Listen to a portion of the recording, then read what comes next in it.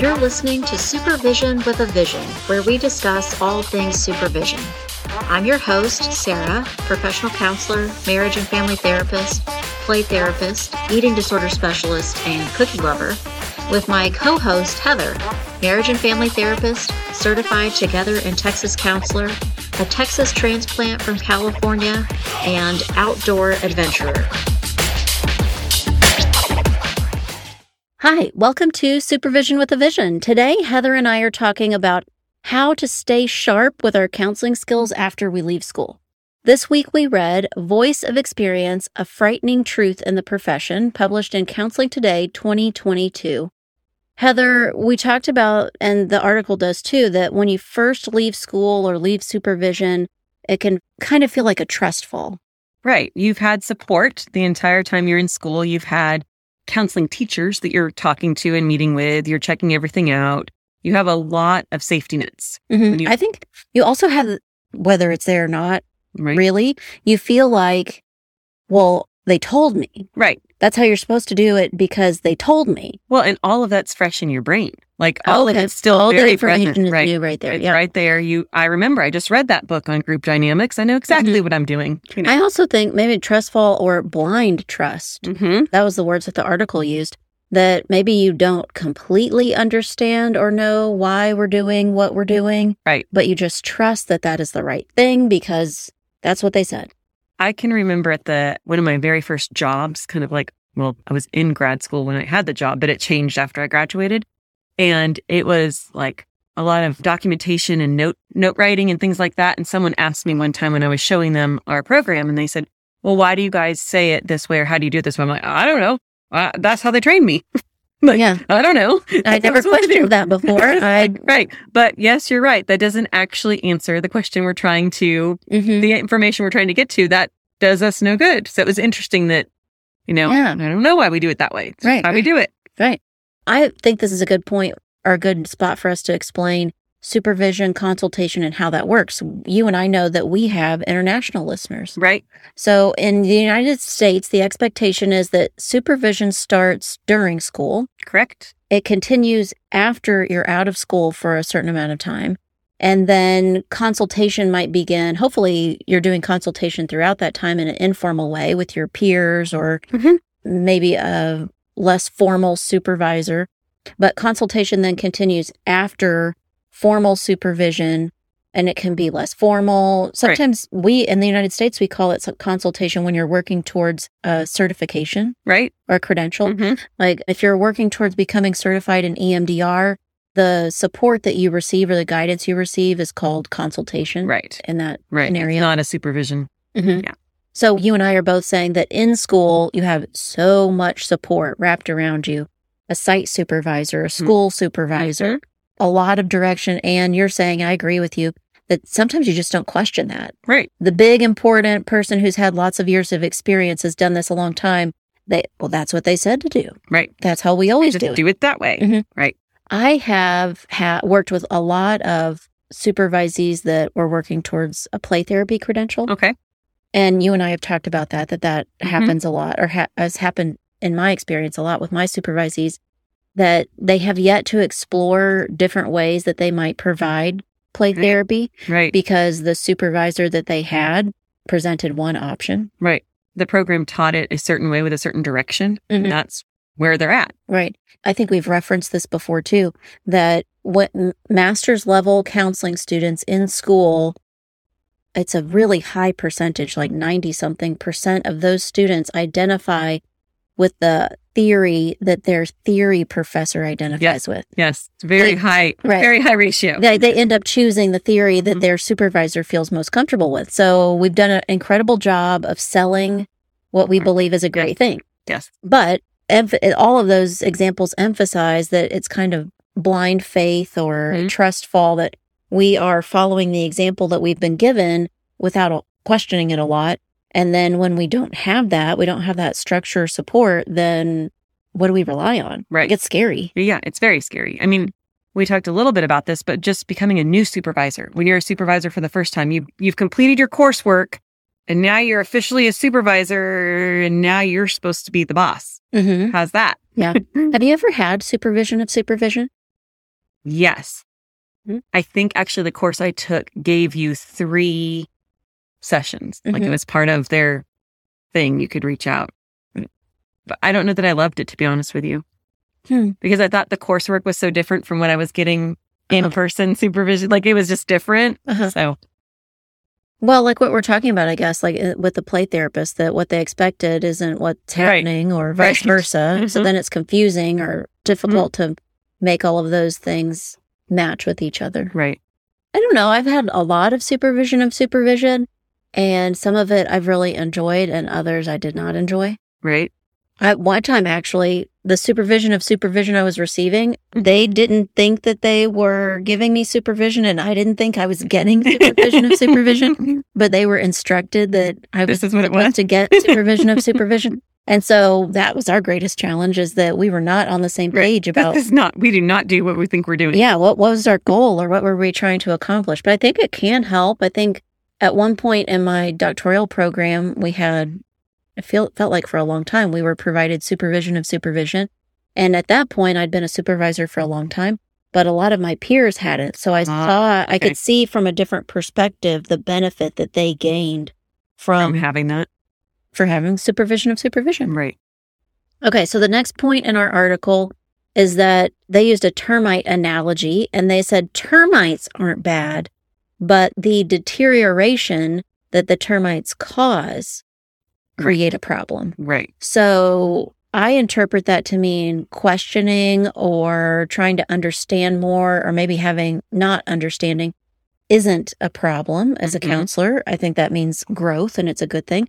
But if you're not doing anything about those questions or not understanding something, then it can create a problem. Exactly. And I think that's a big thing that even as supervisors, we can go back and reflect on to make sure we're encouraging our supervisees to search for their answer. Like if they're bringing up something they've never understood before, they have a difficult client, finding out first, what do they know about, whether it's a diagnosis, or what do they know about working with veterans, or what do they know, just digging a little deeper to see what research they've done, kind of to model like, well, if you don't know about this, we don't need to that doesn't need to be a hard thing. You just need to educate yourself about that certain dynamic. I'm thinking this point, I think what comes to mind for me, or examples that I think of, are people who, you and I were just talking about this maybe last week with each other, that the people that we've known who really quickly moved into private practice, they unintentionally created a silo for themselves. They're all by themselves. They're on this island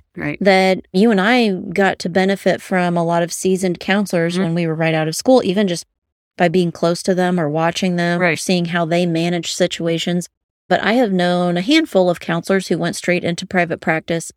Not just have I known a handful of counselors that went into private practice, but I've known a handful that went into private practice and didn't have feedback and didn't have support. Right. And then started doing some really goofy stuff. Right. Just kind of things that... Like they're just on their own doing things that they felt like made sense, but they're not getting any feedback. I really, really, really think feedback is huge. So if you're not going to be in a clinical setting to do a lot of your training or anything, you have to have like a group of peers that you're going to be talking to. And that's definitely more on the consultation side of it, not supervision. But like even getting that feedback is crucial. Like you have to know, and to be able to trust your colleagues. If I come to you and I'm telling you, or case consulting about something, and you're like, whoa, you just said that client was 12 years old. Did you consider this? And that can be a really big indication for someone to go, oh, wait.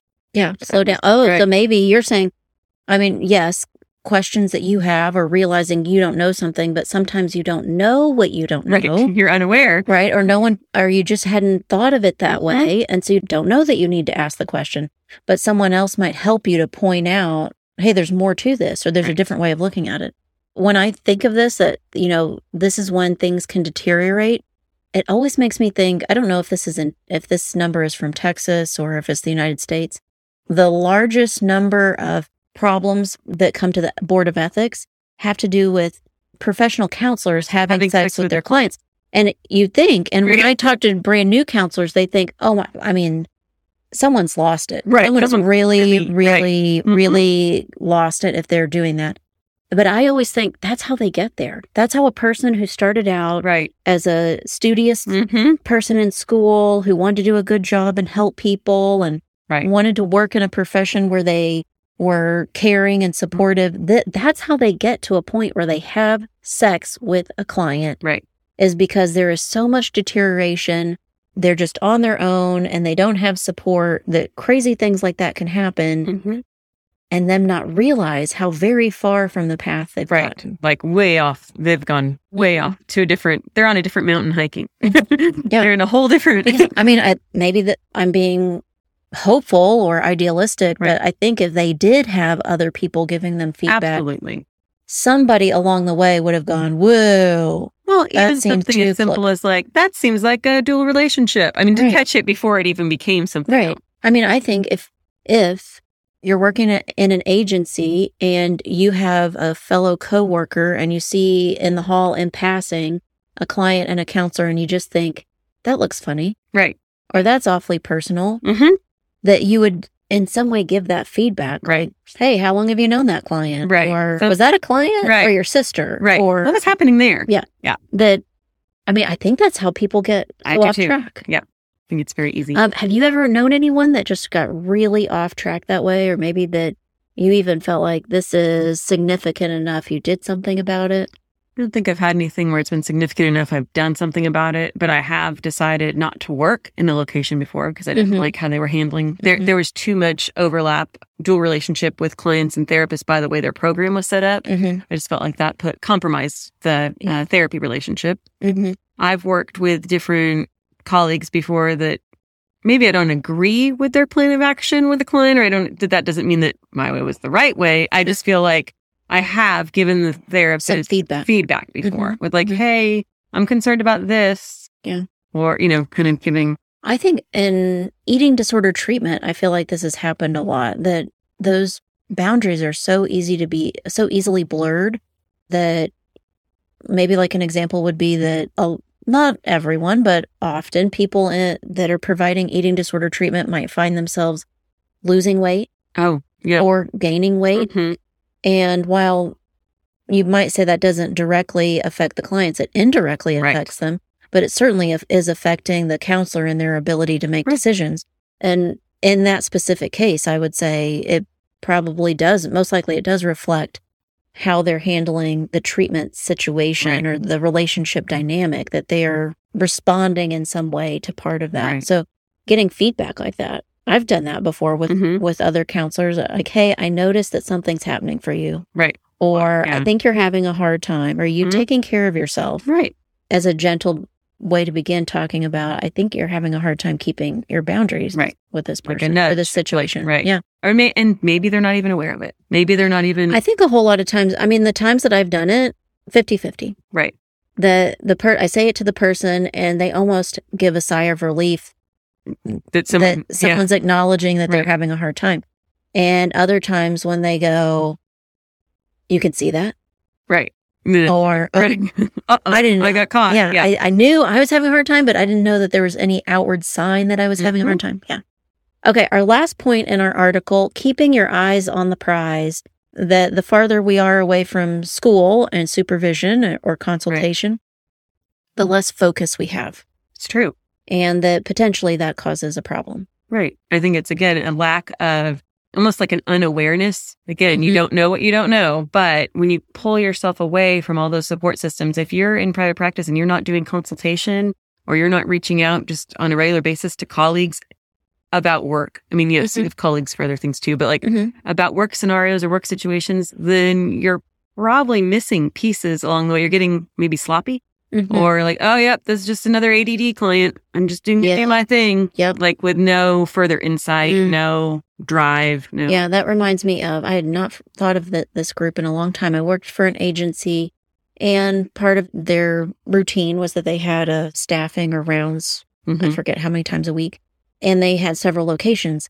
And some of my staff went to help provide some coverage for another location. Okay. And they came back. I actually thought I was like giving them a little bit of a treat. They got to Mhm. go to and stay in a hotel room. That was Mhm. kind of nice, a little Right. break from the usual.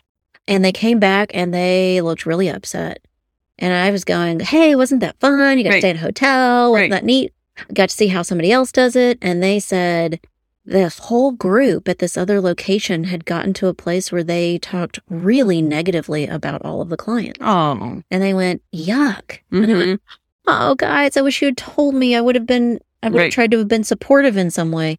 But I think that group, that other location, without staying focused, they didn't catch that they were deteriorating in their skills or in their interactions.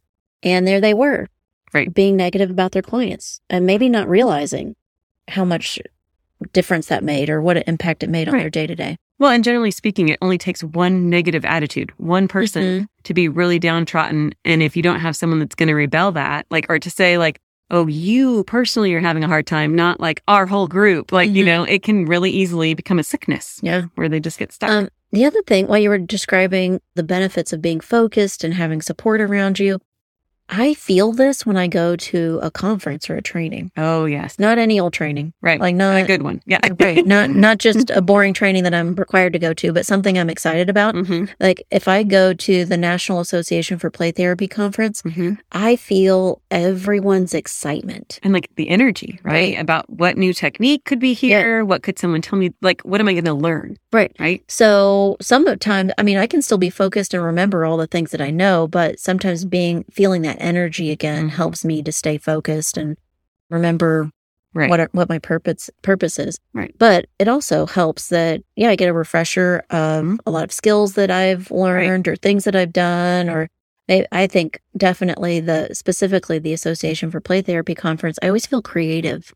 Right. After you've had kind of insights and wisdom poured into you. Maybe I think, I know whatever skill I know, at CBT play therapy, or I know grief and play therapy, but by hearing it from someone else or thinking about it from a different perspective, I think, ooh, I just thought of a new way to apply that. Right. Or I just thought of, I've been playing with this kid every week and they do the same thing and it's driving me crazy. I can't figure out what it is that they're trying to communicate. And then I go, oh, of course. How did I miss that? Because I've got focus, I've got energy, I've got some new creativity that might help me.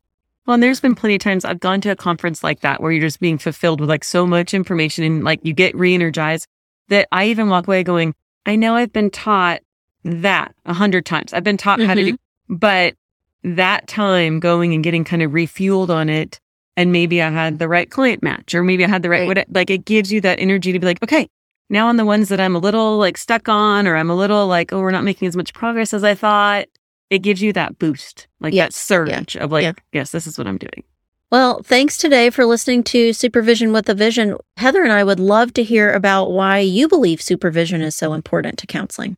You've been listening to Supervision with a Vision. Head on over to iTunes to subscribe, rate, and leave a review. Be sure to check us out on Facebook and Instagram at Therapy Academy to join the conversation and get show notes. We'll be back next week with more Supervision with a Vision.